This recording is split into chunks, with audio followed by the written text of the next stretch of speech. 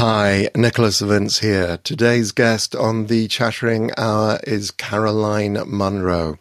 We talk about her leaving a convent school to become a model at the age of 16, working on the original Casino Royale with David Niven as a guard, working on such films as The Spy Who Loved Me, The Golden Voyage of Sinbad, and much, much more. Up next on the Chattering Hour, Caroline Munro.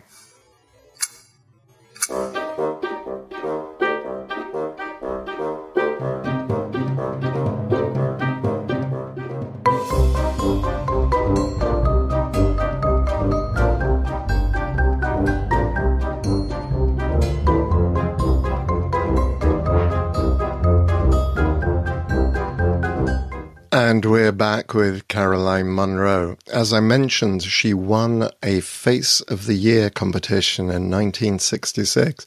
And at the age of 16, she went off to become a model for Vogue magazine and was later well known for her Navy rum adverts. All of those led to parts in such films as The Spy Who Loved Me, The Golden Voyage of Sinbad, Captain Kronos, Vampire Hunter, and many more. Let's get to it. Caroline, thank you very much indeed for joining me today. Oh, very nice to see you. Lovely to see you. Thank you. So I'd like to take you right back to the very beginning, if I may, and that is born in Windsor in Berkshire. Yes. What was an average day like for you as a child? What were you into as a child? Well, the earliest memory, I was born in Windsor, and we lived in Ivor Bucks, which was very near Pinewood Studios. Oh. Not that I knew it at the time, because I was only, a baby. And then 3 when we left, and then we moved to Richmond, where I first started. I was not very good at school. I have quite severe dyslexia, so that is quite a challenge for me. It's quite a tricky one, really. But so school, I loved games at school. When I was little, I went to kindergarten in Richmond on Richmond Hill, and then I transferred to little primary school on Richmond Hill. So I had a lovely growing up there, because we had the park. And I loved at school the games. We'd go and play rounders in Richmond Park, which was fabulous. It was like our great big garden. We actually lived on Richmond Hill, which was lovely. And my dad used to travel into the city every day. He was a solicitor, and he used to travel up every day. So yes, the actual childhood, apart from school, because it was challenging, and at that time people didn't recognise dyslexia. Mm-hmm. You were just, which is so sad, because you're kind of classified as slow, which is such a sad thing to be sort of labelled as a child, because you're not. I could remember things. I could remember poetry and stuff from quite a young age. So I could remember things, and I knew I wasn't stupid. It's just that I struggled to read, and write and spell. Mm. Yeah, I have friends with dyslexia, and the stories they tell, but also the way that they can overcome it now, and the different strategies for overcoming it. Yes, you cheat. You can cheat insofar as with writing. I remember as a young child, I could do my name, of course, but then writing, you learn a certain writing that people think, oh, that's actually kind of clever, but I'm not quite sure what it says, but obviously it must be correct. So you cheat by that sort of way, and by remembering. It's a sort of cheaty thing. Right. Fascinating. So did you watch many films growing up? I loved films, and my mum used to take me when we lived on Richmond Hill, and very unsuitably, she used to take me down, which was, I can't even remember what it was called. I think it's the Odeon now, just down Richmond Hill, the other way from the park. So you come into the little town, and she used to take me to the cinema there. And I remember 3 films that really stand out for me, apart from Bambi, which I loved. Actually, 4 films. She took me to see Carve Her Name with Pride, and I was about 8. But in those days, you could kind of get in. So Carve Her Name with Pride, which was a fantastic black and white film about Violetta Sorbo. Yes. About yes, it was with Virginia McKenna. It was the most wonderful black and white film, and that stayed with me for a long time. She also took me to see, and I fell in love with Kirk Douglas, The Vikings, which again was quite a strong film to see at that age. So we went quite regularly because my mum loved cinema. And then the other one I remember, but it was Attila the Hun. But not really very suitable, was it? Not for a little child. So I can't remember if I had nightmares about that one. And then, of course, Bambi. But my poor dad this is the one I do remember. My poor dad had to, I fell in love with Davy Crockett, Fess Parker. He was my love. Him and Richard Green were my love, Robin Hood. So anyway, my poor dad took me to see David Crockett. So we went to see David Crockett, and I loved it. I absolutely fell in love with Fess Parker, David Crockett. And the next time I said, can we go again? Yes, he said, we'll go again, because my dad rather liked it. So we went again. We went a total of 6 times to see it. My poor father, I think he fell asleep on one of them. But what he did, which was so sweet, he got me, it was a little plastic hat. It was like the hat he wore with a little funny piece of raggedy, not real fur. It was like a little bit of carpet thing with the tail at the back. So I was, that was it. Davy Crockett, King of the Wild Frontier. And I remember years later at a convention actually in the States, somebody read that I liked Davy Crockett, and they'd actually got me an autograph of Fess Parker. This was years ago, maybe late 80s, I think. And it was written to me, and I thought, what a beautiful gesture. That was so sweet. Wow. It was lovely. It's funny because I think if my memory isn't playing tricks on me, our last guest was Alice Krieger. Lovely. Great actress. Yes. Beautiful. Yeah. Funnily enough, her reaction to David Crockett was to demand to be let out within about 20 minutes in, because she thought animals might be hurt in the film. Oh, that's so I didn't even think. I mean, I was very, very young. But that's true. I'm sure they weren't, though. You can assure her. I'm sure they were not harmed. No. Always that notice comes up at the end of the film. Yes, so but I think within the story she thought that, Isn't that, why did she rather like him too? Did she like David Crockett? Well, as I say, she only watched about 20 minutes of the film because she demanded her brothers take her out of the cinema. Yes, because of the animal. That's actually lovely. Oh, that's a very sweet. No, I'm afraid I didn't, but I love animals. Oh my goodness. Yes, but I didn't have that lovely thought that she did. You went on to, you kind of moved after Richmond, you moved south to Rottingdean area? My goodness, you have really done your research. It's kind of sneaky. And I love the way you didn't say the year I was born, but I think everybody knows it. But what can I do? Nothing. No. But yes, I did. I moved. Yes, we did Rottingdean, which was it was just outside Brighton, actually about 9 miles out of Brighton, but a really pretty little old Tudor village with a duck pond and a lovely little pub there with the duck pond, and Rudyard Kipling's house was on the green. So I grew up just on Dean Court Road, which was where all these little lovely Tudor houses were near the church. And so I went to the local convent there. No, which is something else, really. Golly. What was it like being at a convent school then?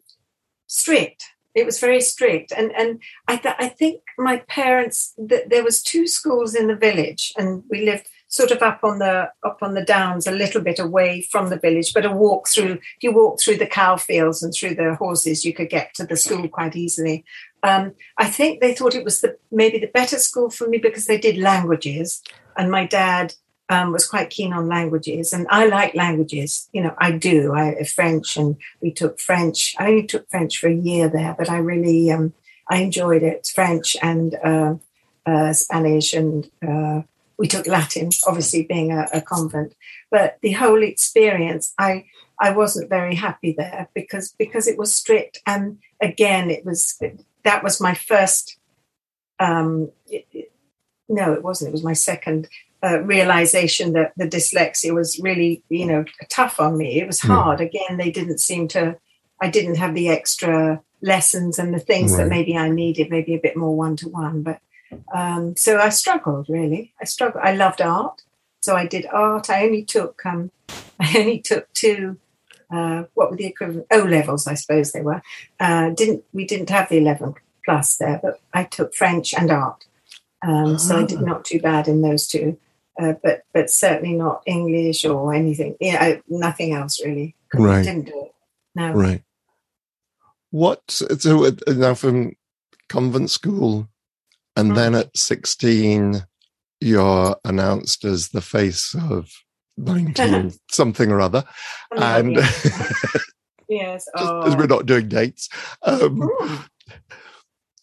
did that come about? That's a really weirdy one. Because when I left school and the school closed down, there weren't that many pupils and the school eventually closed down. And I suppose I was just coming up for 16 and the school closed down, and I was delighted. I thought, wow, this is fantastic. But so with my little art thing, the little O-level I got, I started doing at Brighton Art School, which was actually very good. I started doing Saturday mornings there. So I did the Saturday mornings, we did life class. I remember doing my first, well, I'm a convent girl, so we did the first life class. And I thought, wow, I'm actually sitting watching a naked man trying to draw, and I thought, okay, that's fine. I did my best, not very good. So I did that, and I did it for quite a little while. And there was a chap there, golly, I wish I could remember his name. So long, 100 years ago. But he was one of the students, but he was a more mature student, and he was taking photography. And he said, he said to me, would you mind if I took some pictures? And I said, well, I think that's all right. So we arranged with my mum and dad, and we took pictures in Preston Park, which you had Preston Park Manor, which was just outside Brighton. And I did my first little pictures there. It was for him. I did it for him because he was a nice man. And, we just did very, very sweet pictures, very nice black and white pictures. I think I still have a few today. They're just in, I think I had bare feet and little trousers and little jumper, and very simple. Nice pictures, pretty pictures. So we did those, and he liked and a few headshots, and he phoned my mum after, and he said, would it be all right if I sent one of the pictures off? They're having a competition in the evening news for photography and also the face of the year, and it was to do with David Bailey. So he asked my mum said, I'm sure that's fine. She didn't give it another thought. We didn't even think about it. And lo and behold, they got back, I suppose, about a month or so later, and they said, oh, would she like to go to London? You both come up to London. So I went with my mum, and we met with Patrick Hunt, who was David Bailey's assistant at the time. And so basically the picture, his lovely picture, won the competition. And I went, and that was the start, my first foray into starting modelling, which was, I got taken up by an agent called Lucy Clayton, which was still, or used to be in Bond Street. And you know a bit, you know the name. Yeah. Did you immediately start modelling? It was actually, it was quite quickly. It was odd. I was there for about a month or so with Lucy Clayton, and we were taught. I remember it was sort of a young ladies thing. We were taught to get in and out of sports cars gracefully with because it was the age of the miniskirt, wasn't it? So we had to. It was a certain way one had to do it in a very discreet way. So we did that in a practice car, and all the would-be models did that. So I remember doing that and walking with a book on your head, all of which And obviously it went in one ear and out the other. But I had a lovely time then. Yes, I started, there was a wonderful photographer called Brian Duffy, who was fantastic in the 60s. Again, you had Terry Donovan, you had Bailey, Terry Donovan, Terry O'Neill, lovely, Terry Donovan, Duffy. You had about a big five, main big five, and so Duffy came along, and he said, I think she'd be just right for American Vogue. So the first thing, I was flown to Malta with a lovely model called Maren Grave, who was Swedish, and she was so beautiful, and she seemed so much older, but she was 23, and I was just pipping 17, so I was very young. And we flew to Malta, and we did. Remember, I thought, well, this is odd. We were lying in these lovely sweaters, but we were lying in the sea with these beautiful sweaters and this lovely male model, French male model, with us. Just advertising, forgotten, was it Cortel? It was one of the big knitwear. And that's what we were doing. We were lying in the water. I thought, what a waste, these lovely jumpers being pulled about in the water. But anyway, so that was for American Vogue. Yeah. Right. That. So that was one of my first ones. So how did you make the transition from modeling into acting? I think it was a gradual thing, really. I think it was quite a gradual thing. It was, again, you'd get a lot of the casting people coming round, and I was among one of the ones that came along I was asked to come along, and they were casting for guard girls in Casino Royale, the original Casino Royale, the 67 one, I think it was. David Niven as James Bond. Yeah. Yes, that's it. Woody Allen, Orson Welles. You had a fantastic, you name it, every big star at the time was in that film. And so I was one of the extras. I played a guard girl in that, so they chose me to do that. And my director was Val Guest. There was 6 directors, I'm not sure, on that film, and we had such a lovely time. I was there with all the girls, and I do remember this. I remember they were shooting The Dirty Dozen at the time with these, these be very macho. There was, who was it? It was lovely, Charles Bronson, and all of them used to come into the canteen. But they were still setting up shots to do for Casino Royale. And I said to Val Guest, well, would you mind if I just sit here on the side and, kind of watch what you're doing? And the girl said, come on, we're going to go and see them at the Dirty Dozen, see all the lovely men. I said, no, I just want to sit here. So I asked him if I could just sit and watch what was going on. And I did. I got to watch Woody Allen work. And, I actually did do that. And I thought, this is rather good. I rather liked it. So, and I was very young, but sponge-like. I absorbed a lot, if that makes sense. So I was trying to work out the timeline. So you've done the guards, and then your photograph is used as the wife of the abominable Dr. Phibes. Yes, that work, I don't remember what year was that. Something 70, was it? 71. Yes, so the photograph was used. Yes, and I can't really say I worked with him, but I did work with him, with the amazing Vincent Price, the wonderful, wonderful Vincent Price.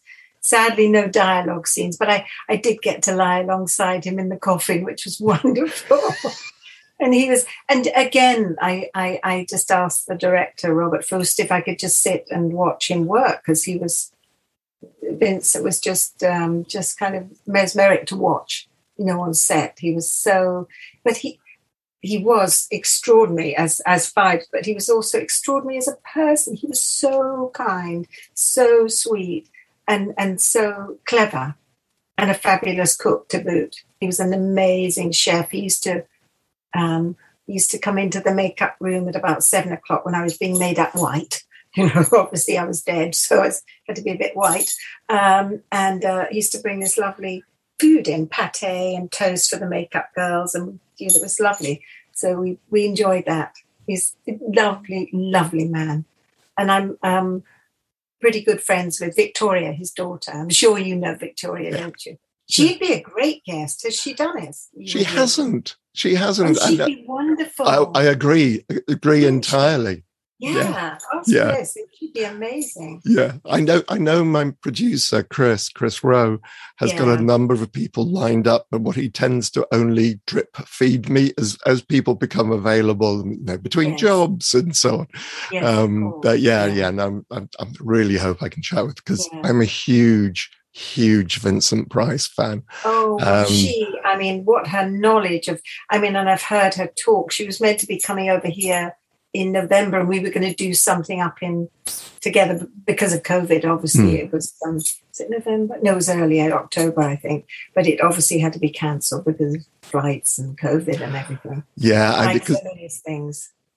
They've just published a book of Vincent Price recipes, kind of linked to his films. So the idea is you watch Mask of the Red Death and have a particular meal with it, or Theatre of Blood, and so yeah. I think people were meant to write in about recipes, where some of the actors were, because we did a thingy. Yeah, I think I was, but yes. Yeah. I didn't get to do it, yes. Yes. So what was your first proper, I say proper, yes, with dialogue, as an actor? Dialogue. I'm just trying to think. Well, actually, before that, in I think it was 68 still, I got to do a Western, which was called A Talent for Loving, or Gun Crazy. The American changed it to Gun Crazy. And that was an amazing cast.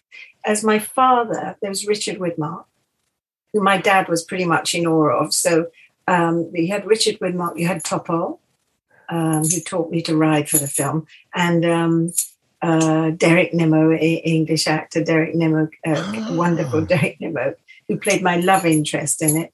Geneviève Page, a wonderful French actress. We had, and Richard Quine was the director, who directed Kim Novak and Bell Book and Candle. So he was really old school Hollywood. So it was just wonderful to be around these incredible sets. It was all shot in Madrid, in and around Madrid, and you had these wonderful studios, Sevilla studios over there, and beautiful sets. Must have spent so much money. It was a Paramount production, right? So it was so that was one of my first speaking and whistling. I had to whistle Handel's Water Music in it. Not an easy feat. No, I did. I don't ask me to do it now, but I can. I know the tune, but the mouth is dry. So did you? So in that transition from modelling to now, you've talked about observing people on sets and so on. Did you do any formal training as an actor? Not.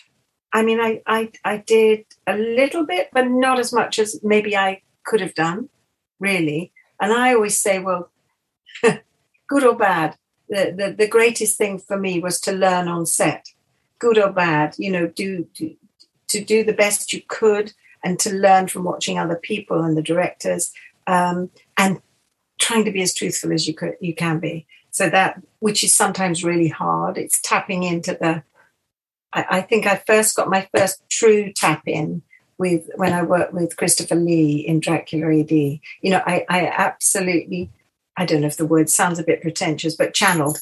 I could actually channel getting into my little character. I didn't have a big part, but what I did, I felt I was her. So it was a sort of a light bulb moment for me in a way, because I thought, actually, I really like this, and I kind of understand it more. The more you do, the more you, even though you're scared, the more you can kind of click into it, and the more you understand, and the more you can reach in and pull out. So for me, it was. It's all been a learning curve, but no, I haven't had any formal training. I think if I was to have done stage, I would have had to have done, absolutely, because it's a different animal, I think. You watch these wonderful stage actors, and then sometimes it doesn't quite translate to films, but other times, say like a Judi Dench or or Kenneth Branagh. It just works. They can just do it. It just works. They translate, but sometimes it maybe doesn't work. Yeah. It's more stylized in a way for stage, I think. But yeah, because I mean, basically when you're doing film, the audience can be like, i.e. the camera can be 3 feet away from you. Whereas on stage, you've got an auditorium of maybe 500, 200, 300, they're 30 feet. And I remember when I used to do amateur dramatics as a kid, she was my English teacher. She always said, unless the deaf old lady who's sitting on the back row can hear you, you haven't succeeded. I always remember this, that standing on the stage, you have to make your voice carry to the very... It's got to carry, hasn't it? Yeah. But then how do you get the carrying voice and the feeling as well? How does one get that? Because you sound like you've done quite a lot of stage. I've done some stage. I mean, it's not anything I've done over the years, but from what I haven't done any recently. But it's still that you nailed it when you said it's the truth. It's finding the truth. Yeah, and I think you've got there's kind of two parts of it. Is my experience is during rehearsal, because of course you get a lot more rehearsal with theatre generally. That's when you explore it and you really dig deep as to find out what's going on. And then by the time you come to perform it, then it's slightly more mechanical. Yes, it's ingrained. You've practiced it. And the truth is still there, because without the truth, then it's just never going to work. So I think it's as you described it, it's a technique. It's vocal projection, he says, fighting off a cold and got chesty cough in the voice. Everybody just have a cup of tea. I know. The moment you mentioned it, I thought that I knew there was something I meant to do. Yeah. So you'd mentioned Dracula A.D. 1972. You're working with Peter Cushing, Christopher Lee, Christopher Neame. Christopher Neame, who I worked with not so long ago again. Yes, I forgot to come back to that. Yes. Yeah. What was the film you did with him recently? Called The House of the Gorgon. Actually, it was now 3 years ago, so it's a while ago now. Yeah, just before all. Fresh. It was lovely because I got to work with my lovely Martine Beswick. I got to work with Veronica Carlson and Christopher and my daughter Georgina Dugdale. That's my daughter. She was the lead in that, and Martine and I played these awful sisters, which was great fun. I was going to ask you. I mean, I'd like to. We're going to flip around in terms of timeline, but as we're talking about your daughter, I wondered what advice you gave to your daughter when she said, "Mummy, I want to be an actress." I think it was a gradual thing, really, because she's very, they're both very artistic, both my girls, Georgina and Iona, they're really very, very artistic. And so they both went to, Georgina went to Chelsea School of Arts, and then she went to the London College of Fashion. She got into St Andrews, but she chose not to. She wanted to do the fashion or design side. So basically styling, designing, and she's really good at that. She's my older daughter. The younger one, Iona, is a natural born artist. She's a fantastic painter, drawer. She can do anything. But her thing is singing. She has a beautiful voice. So she's writing at the moment, and she's preparing songs, and has got a nice producer she's working with. So they both followed that route. But Georgina, I think she did a year at a place called CATS, in Cambridge, which is an affiliate of RADA. So she did 1 year there training. She did proper training, unlike me. So she did a year of that. And she liked it. She really liked it. And then she did the National Youth, and she did all these things. So, and she's done a few, smaller roles in new indie films, which was good. And she's very good. She's very good. They're both very creative, and they're both very grounded. They're just lovely women, strong. and just strong, sensitive, and beautiful people. Right. I mean, they're my daughters, obviously, but they are amazing. They really are. Right. I'm never amazed, never ceased being amazed by them. Right. Two right. pillars. So, was there any piece of wisdom once that I could impart with her? Yeah, that you could say, this is what I've learned from acting over the years. I mean, well, I did say, it's good to have another iron in your fire, to fall back on. I did say that, but she does want to still do it. She wants to pursue it. It's hard to find at the moment. It's hard to find an agent and things. So she's searching for somebody that can kind of believe in her, and like she's got a show reel to see what she does. Right. It's kind of always being true to yourself, really. And she's taught me a lot because she studied, you see, and she was showing me the methodology or whatever it's called of how to approach a script. I thought, I've never thought of that. But she was teaching me. So it's an interesting sort of twist that she knows her stuff. She really does. So. But advice, just be true to yourself. Don't do anything you really don't want to do. If it goes against the grain, don't do it. And again, try to find the truth in it. Try. But it takes a long time. For me, it took a long time. Maybe because I didn't have a thing I could switch. Maybe that's what they teach you at drama school, to switch on and find the truth quite quickly. I had to really dig deep to find it for me. Because if I look at a lot of the earlier things, yes, I was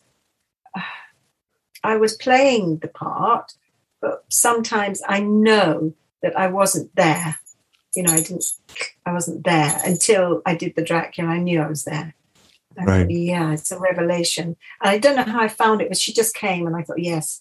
So, and that hasn't.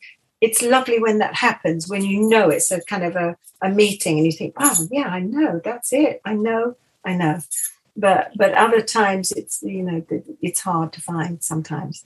Right. But again, maybe that's technique, maybe. And I watch a lot of actors now and Georgina listens to a lot of the acting tapes. I watched Carrie Mulligan, actually. I had a wonderful thing about her last night on the television.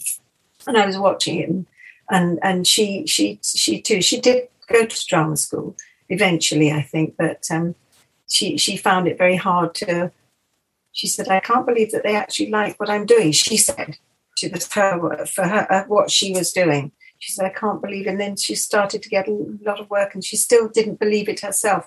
But she's so good. Again, you can know that she does a lot of research and really, again, finds the truth in that. And then you bring yourself. Obviously, you've got to bring yourself to it. And then, because everybody would look at a script differently and bring something of their own to it, I think. But, yes, because you remind me, we did an exercise when I was at drama school where we were split into a group and there are about 20 of us in the class at least.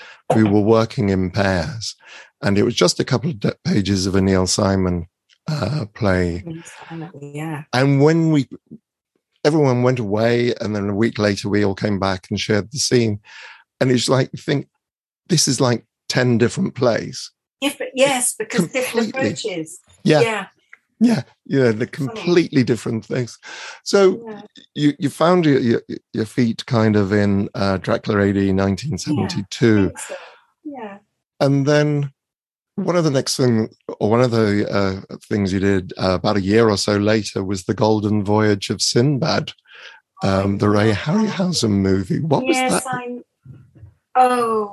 So different. I mean, because the Hammer films were quite, this had, I think, a bit of a more budget. They still weren't, nothing like today. I mean, the Hammer budgets were small. It was a 4-week shoot. So you didn't get a lot of rehearsal time. You had to get it right, as right as you could do. It was pretty, it was a tight ship, but also it was a family. So it was a great atmosphere. With Sinbad, I was lucky enough to go to Spain. We shot in Mallorca and we shot in Madrid. So we went to, and that was about 8-week shoot. So it was a long shoot. It felt quite luxurious, even though we were working. A lot of times when we were in Mallorca, we worked in the cave. So we had to wait till the tourists went in the day. The tourists would go about 6 o'clock, and then our cameras would roll in and we'd get ready, and the Winnebago thingies, and we'd go in and we'd night shoot. So we night shot in the caves for, I don't know, it seemed like endless. We did that. So that was an extraordinary experience. And working with Ray, who became such a good friend. He was just a lovely man, an amazing man to watch work. Gordon Hessler was our dialogue director, who directed the dialogue scenes, and then Ray would step in and direct the not special, what do you call it, the dynamation scenes. Mm-hmm. You know, when you have the creatures, the beautiful creatures, amazing creatures. But what he would do, which I loved, would show us, because he was a fantastic artist, he would show us all the, you know, he'd show us this beautiful artwork that he'd drawn, and he said, now this is what you're going to see, but you're going to see it and it's going to be enormous. So you're going to see this and it's going to be coming to life at you. So I had that, you know, I thought, okay. So with me, I had the centaur in one of the particular scenes I had to do. We had the centaur, and we had Kali, the 6-armed goddess. Yeah. We had her in the caves with Tom Baker, with wonderful Tom Baker. John Philip Law was our Sinbad. But he I think Ray, I've called him the godfather of special effects, because he, along with obviously Willis O'Brien, he learnt from when he was a boy. He watched Willis O'Brien do the King Kong, original King Kong. And then he took it and started doing it literally by himself. A one-man band, Ray was a one-man band. And he took it to such extraordinary levels. And I mean, his creatures, you could kind of, they had so much character about them. All that they did, even though, I mean, obviously it's like chalk and cheese CGI, which is amazing. Can't take it away. It's extraordinary and it's believable. But the characters that Ray would bring to life was so wonderful and menacing, and you know, and funny, and he just brought such a beautiful thing to life. He really did. I just loved watching him work again. Mm. But then we didn't see the work until we saw the finished film, because we were doing all the action with nothing there. You know, it was just, we were just imagining these creatures about us and what we were fighting against. And it was just extraordinary experience, really. It was. Loved working with him. I'm still really good friends with his daughter, Vanessa. Really good friends. Yeah. He has his foundation, the Ray and Diana Foundation. Yeah. They do such good stuff. They do. Have you had a chance to go and see the exhibition up in Edinburgh? Edinburgh, no. Have you seen it? Yes. When did you see it? A couple of months ago. I was up there with family, and it is, I'm just trying to hold back because I couldn't believe it, because for me it was Bubo the owl. Yes. I walked into a gallery and it was just there, the 12-inch maquette, animatronic rather than maquette. And it was just like, oh, in fact, I literally said, oh, wow, as I walked in the room, because it's just like, I think you really did form, as a member of the audience, form an emotional attachment or reaction to these creatures. Yes, you did. Yeah, you did. I mean, the expressions that they do, and you kind of got to your own. You loved them, didn't you? Yeah, you loved them. Yeah. And the homunculus, we had the naughty homunculus in our one, in the Golden Voyage. The little, could know it all and do it all. He was the spy for Kura, which was Tom Baker. He was his spy, but it was just unbelievable. Yeah. You've got to see it. No, I've yet to see it, because we were meant to go up for the opening of it. But what we actually did a live Zoomy thing a couple of weeks ago because it's being extended now till February, I think. Yes. Exhibition. So we're planning to go up then. Yeah. Oh, if you have, it's got to go. Oh, you've got to. It's just because it really does start at the very beginning. So anybody out there who's in Edinburgh and is thinking about going, just go. Go. Because It's How absolutely exciting. extraordinary. Yeah. No, I do intend to go, definitely. Good, Yeah. good. Now, then you went back to work with a Hammer Horror on Captain Kronos Vampire Hunter. Yes. Yeah. What was that experience like? It was, it's actually, I think that is one of my favorite roles. I really liked that role. I liked her. She was such a free spirit. Carla, who danced on a Sunday. Yes. Naughty girl. And then she got pilloried for it. Yeah. Eggs and tomatoes. It was such a lovely film to make. Again, it was sort of family. You had Brian Clements, who was our director and writer, fantastic writer. He also wrote the screenplay for Sinbad, and he heavily lobbied for me to be seen for Mariana in Sinbad. And they said, no, I think we want Raquel Welch. We want a big name. We don't know this person. But he took them, Ray and Charlie Schneer, Ray's producer, to see some of the rushes. What do you call them? Dailies. Yes, dailies. Yeah, dailies, rushes of the stuff that we'd shot in Kronos. And then I went to meet them, and they offered me the part of Mariana, which was lovely. So Brian was very instrumental in me getting that, I reckon. But he was just fantastic to work with, such a good director, and such a different film of its time. And I think at the time people didn't get it because it was for Hammer, but it wasn't the usual Hammer, not the usual Hammer format. It wasn't particularly gory. It didn't have a lot of heaving bosoms and things. It just didn't have all the Hammer ingredients. Hammer being tried and true. So this one, I think, it struck me as it was quite esoteric. So it was quite kind of, if you've ever seen the film, it's a beautifully crafted film and mostly shot outside. So there's a lot of location stuff, woods and is it Blackstock Park? Possibly, not sure. Yeah, outside. It just a lot of it was outside, so it was kind of very naturalistic, and loved the way it was shot. I'm trying to remember his name. He's a wonderful DP. I don't remember. I know him so well, but I will remember it at the end. It was lovely. It was a lovely film to do, and I loved playing with. I worked with John Cater, wonderful John Cater, and Horst Janssen, who played very dashing Kronos. And they did fantastic, sword fighting, all done before your eyes. Wanda Ventham. I was going to say Wanda Ventham. Yeah, Benedict's mama. So, it's a fantastic cast, a really good cast. Yeah. Yeah. Well, it's very interesting because, of course, just at the very beginning, when you see the victim of the vampire, she's not just drained of blood; she's drained of her youth. That was the difference. Yeah, that was the twist, wasn't it? Yeah, which was such a clever twist. But maybe people didn't, the critics maybe didn't get it. But it's since gained legs, and people really like it because it's a beautiful piece of work. I believe Quentin Tarantino really enjoyed that film. I believe so. I've heard so. One of his. That makes sense because again, beautifully shot as well and edited and the storytelling, and as you say, it's a great entrance for a character being in the stocks.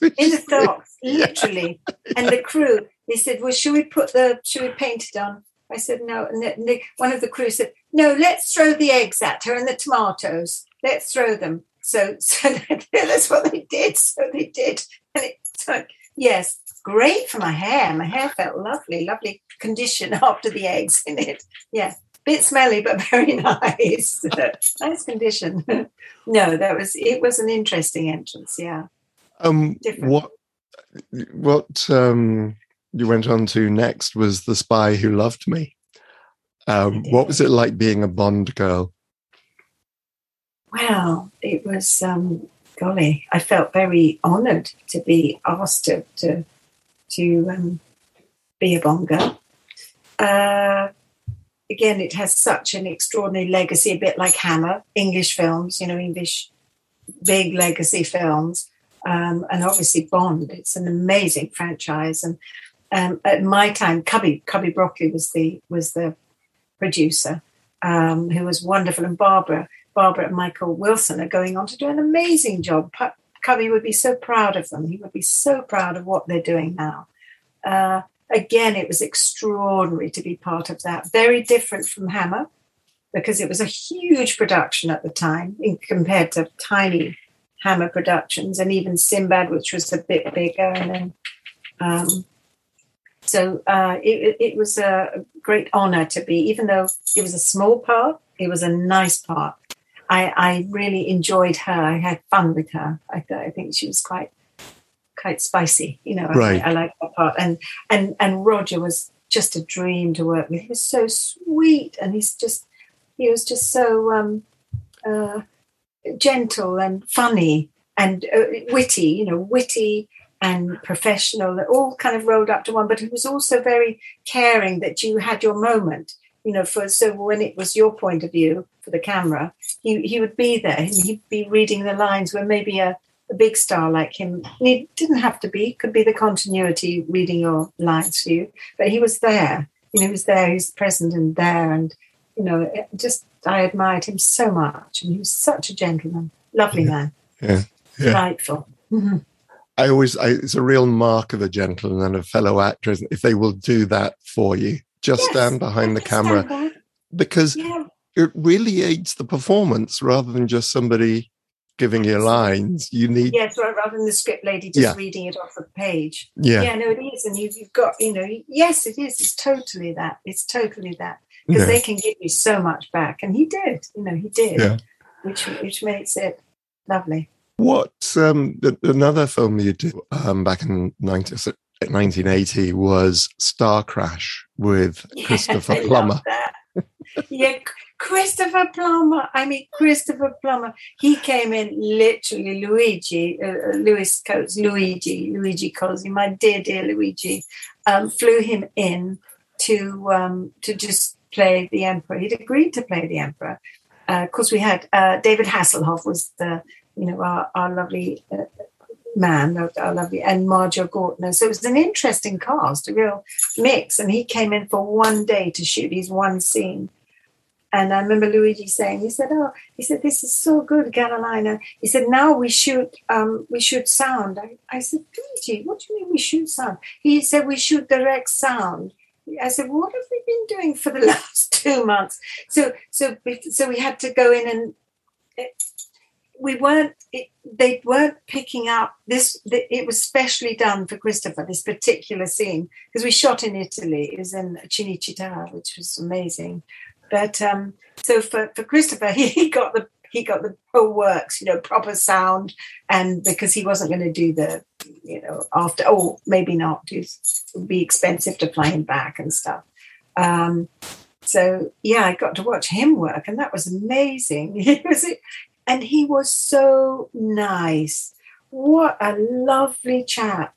We chatted away, and he couldn't have been sweeter. And what an extraordinary actor, Christopher Plummer. It was. I loved that film because it was kind of higgledy-piggledy and very bizarre, and the characters and David and the whole lot. And we had wonderful locations. They must have spent quite a lot of money on it. They must have done, I think, because we were there for months. I was actually flown back after Christmas to do some pickup shots, which was, I had to do quite a lot of, kicking, sort of, not kung fu, but Luigi decided, he said, I think, Caroline, you can do that. I said, well, I try my best. So we had a great stunt man, Fred. he was Italian, but he was Fred. And he taught me a few moves. So, I loved that film. I don't know how it did. It was picked up, I think, by, did Roger Corman pick it up, or somebody picked it up? Right. Maybe Roger Corman, I'm not sure. But I think it did well for somebody. I think it did well in the States. Again, it's gained legs because people think it's fun. Yeah. It's quite campy. It's campy and it's colourful. and it's harmless. And Luigi played great homage to Star Wars and to Ray Harryhausen, who he loved.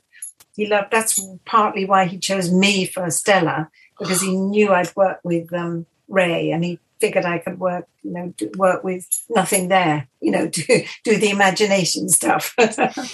So I loved Luigi. I went on to do another film with Luigi, right, back in Italy. So yeah, lovely chap. He's still working, I think. Wow.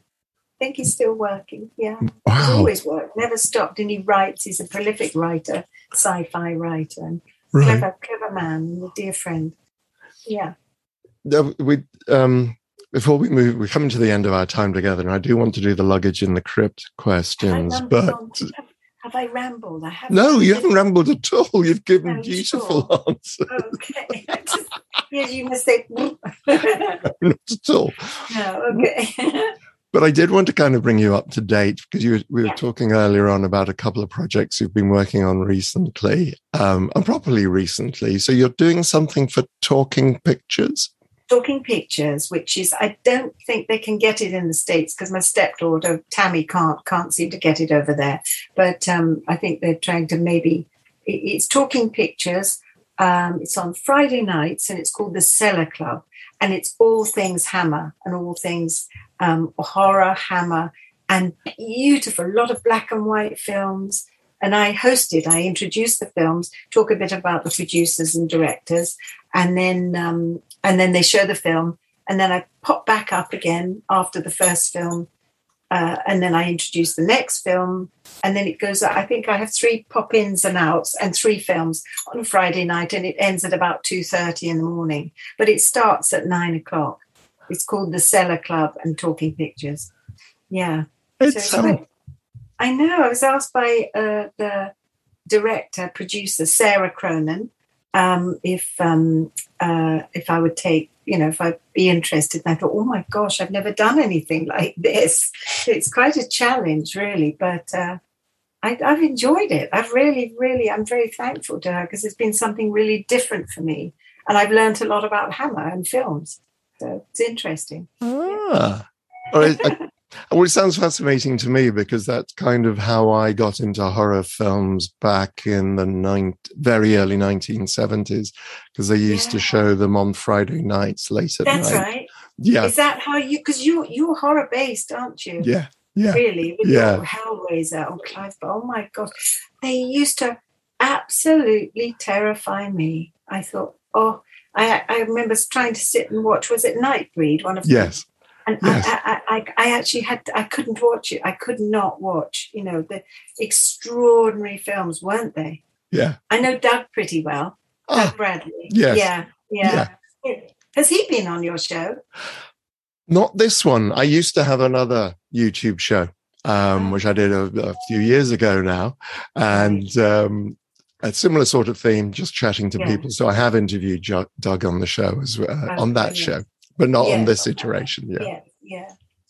Now, I would like to wind up by asking you the luggage in the crypt questions, because as I mentioned earlier on, so basically the idea is, what would you take into the afterlife with you? You're having the most humongous pyramid that you can imagine, so we can fit anything inside that you'd like. But what film would you like to take with you? Oh, wow. Oh, film. My goodness. I'd want something uplifting, I think. No, not I think. I would want something uplifting. I mean, there's so many films that have touched me so much. I mean, I love a lot of the children's films. I like a lot of the rom-coms. I go from all sorts of... I love... Under the Tuscan Sun is one of my great favourites. I love Under the Tuscan Sun. I don't know that one. Yeah, it's beautiful. Oh, it's so beautiful. It just takes you away. I love... has it got to be a film? Can it be television? Because I love the Durrells. I would take the Durrells. Lifting. Nope. I love the Durrells. I would take those. I watch a lot of the... I love Moana from the Disney. Is it Disney or Pixar? I love that. Pixar, which is Disney. But Yes, I go from all sorts, and going way back. I love the Crimson Pirate. You know, my brain, my dyslexia shoots all over the place, so I can touch on different things really. But if I had a choice, and I can't really think of one that I would take, that I would watch and watch and watch. Yes, and most people, it's an invidious question anyway to ask people to choose just one. Yeah. That's a great lot of choice. I particularly like the Durrells. Fun books. Yes, the Durrells, and anything we're watching like now, the Ted Lasso and the Mrs. Maisel. I mean, the television, because we've been so locked down, my daughter can put on all sorts of. I mean, I love the diversity and The Witcher and you know, amazing things on at the moment, just that take you away. I love that. I love to be transported. So, What about a book? Dyslexia. I have not read a lot of stuff. I'm trying to think what would really touch me. What touched me, I suppose, in the 70s, because it was in the 70s. Jonathan Livingston Seagull. That touched me a lot. That would be one, very possible, which was, again, very 70s and very hippified, I suppose, really. What's the one? I'm reading a lovely book. It's about 5 women in Kabul, and it's a cafe that they have on the wall of the Kabul, where it's all, and I can't remember the name of it because I've mislaid it. I've mislaid the book, and we're trying to find where I've mislaid it because I didn't get to the end. But it's 5 women from different circumstances, and it's an extraordinary book. And it's something 5 women in Kabul or something. It's in the cafe in Kabul, and it's an extraordinary book. It's an astounding book, really. My daughter's Georgina reads a lot. She reads books, and she reads a lot of the sort of esoteric sort of help books and the thing books. And I have got a lot of books, but it's being dyslexic. I can read it. I've read it, and then I look. I've read the page, and then I think, actually, I didn't absorb it, so I have to read it a couple of times to absorb it. I don't know why this is, but it works for me better if I read it a couple of times, the same page, really. I think you find that with a lot of dyslexics, possibly. Don't know. There's certainly with my brain. Interesting. I suspect in that case, it's possible in that case that you probably more deeply understand books that you've read. Yeah.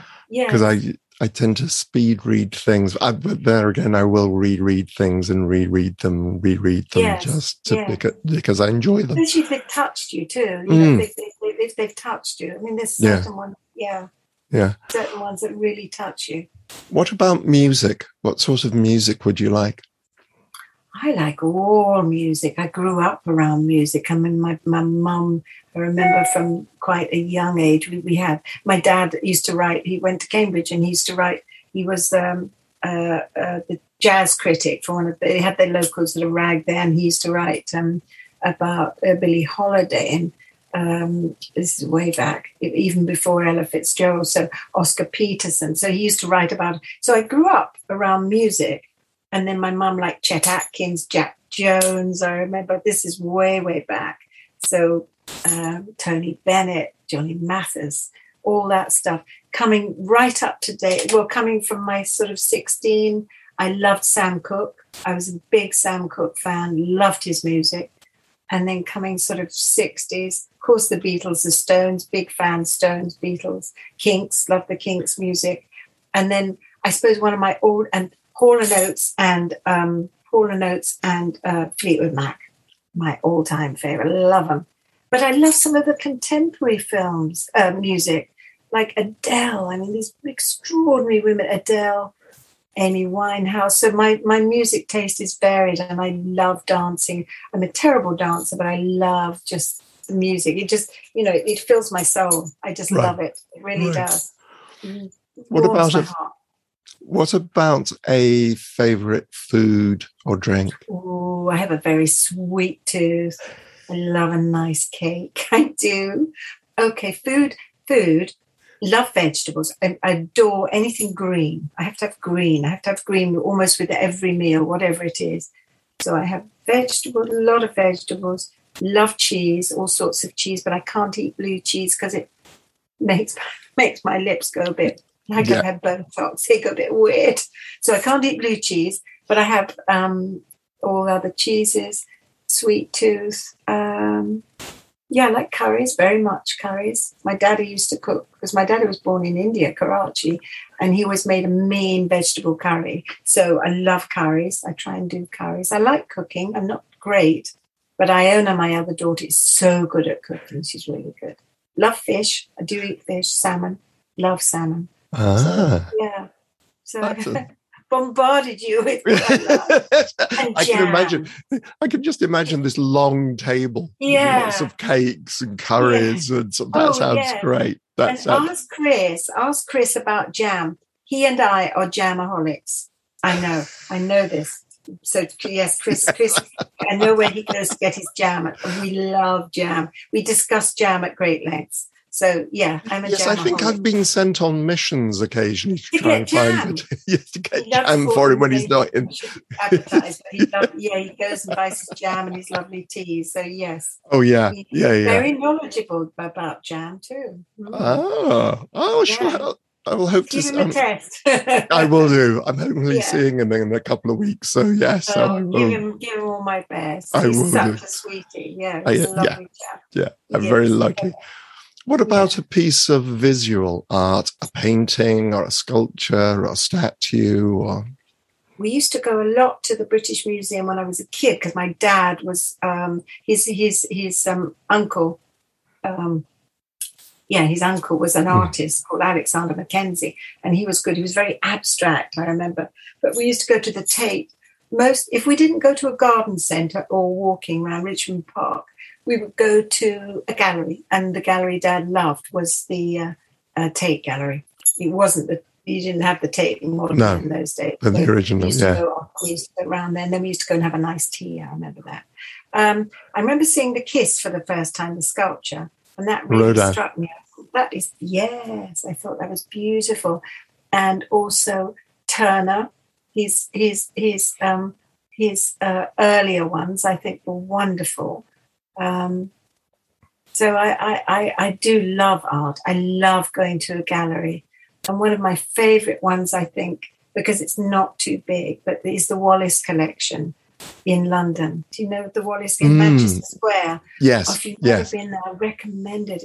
It's because you can just sit and just immerse yourself, and it's beautiful. It's not too big. It's easy to to sit and look at. And I used to take my daughters there to do drawings when they were little. They used to go there because they were able to do that, the kids, and you could sit there and they take their little things to do the drawings. So the girl on the swing, I like. That's very naughty. The girl on the swing. Was she? I don't know, because you feel. I suppose it was different. It was very freeing, wasn't she? Well, she's very freeing. It's just the fact that there's a gentleman in the bushes looking up at the girl in the swing. Oh, when she's up in the air. Yes, you know what? I've never noticed the gentleman, because I take my daughters to go. When they were tiny, to go and see. Because it's one of their favourites, because they like swings. Oh yeah, he's a bit of a voyeur in the bushes. Have a look at it, nice. And you just suddenly think it's very subtle. But I remember very talking. Subtle. Yeah, she looks so happy. She's so her own world. Yeah. She's oblivious. Yeah. Oh, that's funny. Yeah. Do you have a luxury? I'm thinking in terms of. We've talked about foods, and that's often associated with luxury. But do you have something that really comforts you, like a pair of slippers, or is there anything just to make life nice? Easier. I'm trying to think. Well, my daughters make my life, beautiful. They're lovely. They do. Being outside is really amazing for me, whether it be in the daytime. I can be outside in all weathers, and especially like the last year when we had this amazing weather. So in the daytime, you have this beautiful sun, and you could hear the birds, and you have all the parakeets now in London. green parakeets. And where we'd go walking, and the air smelt so good. But at night time, it's equally as wonderful because you can see the foxes, and I'm in the middle of London, so you see the foxes, but the air smells so fresh, and I love it. So nature is a luxury, to be able to just enjoy nature, and also to meet my friends in the coffee shop. I love that. Outside is my Lake District, walking up a mountain. I am in a happy place. I'm a happy girl. Yeah. Wonderful. Okay, funnily enough. With a piece of cake. Sorry. With a piece of cake. I like that. Yeah, and a thermos of tea. Nothing better. yeah, that sounds absolutely wonderful. Sounds good, doesn't it? I had just one question, courtesy of Chris, and he just says, my final question to you is, how do you continue to look so fabulous? Oh, coffee, tea, and chocolate. But that's very nice. He said that. That's so sweet. No, I don't. I don't know. I think I try and stay as positive as I can. I think positivity is good. And I've had a lot of stuff the last few years. It's been tough to deal with, but, one has to think onwards and upwards. You've got to try. You do. Because we only get one go as far as we know. But yeah, that's really sweet of him. Do say hello. I will do. Caroline, thank you so very much for joining me today. Thank you very much indeed. Thank you. You've been a joy. You're such a lovely man. I hope we can meet again. My thanks again to Caroline Munro, and she really does look very, very good and great. Coffee, tea and cakes, that sounds like a regimen for me. Join me next time in a couple of weeks on the Chattering Hour with another guest from the worlds of horror, thriller and suspense. And in the meantime, stay safe and well. The Chattering Hour, hosted by Nicholas Vince, is produced by Chris Rowe Management and Tea Time Productions. Producer Chris Rowe, with production support from Amanda Rome West. Composer Kevin MacLeod. Copyright Tea Time Productions.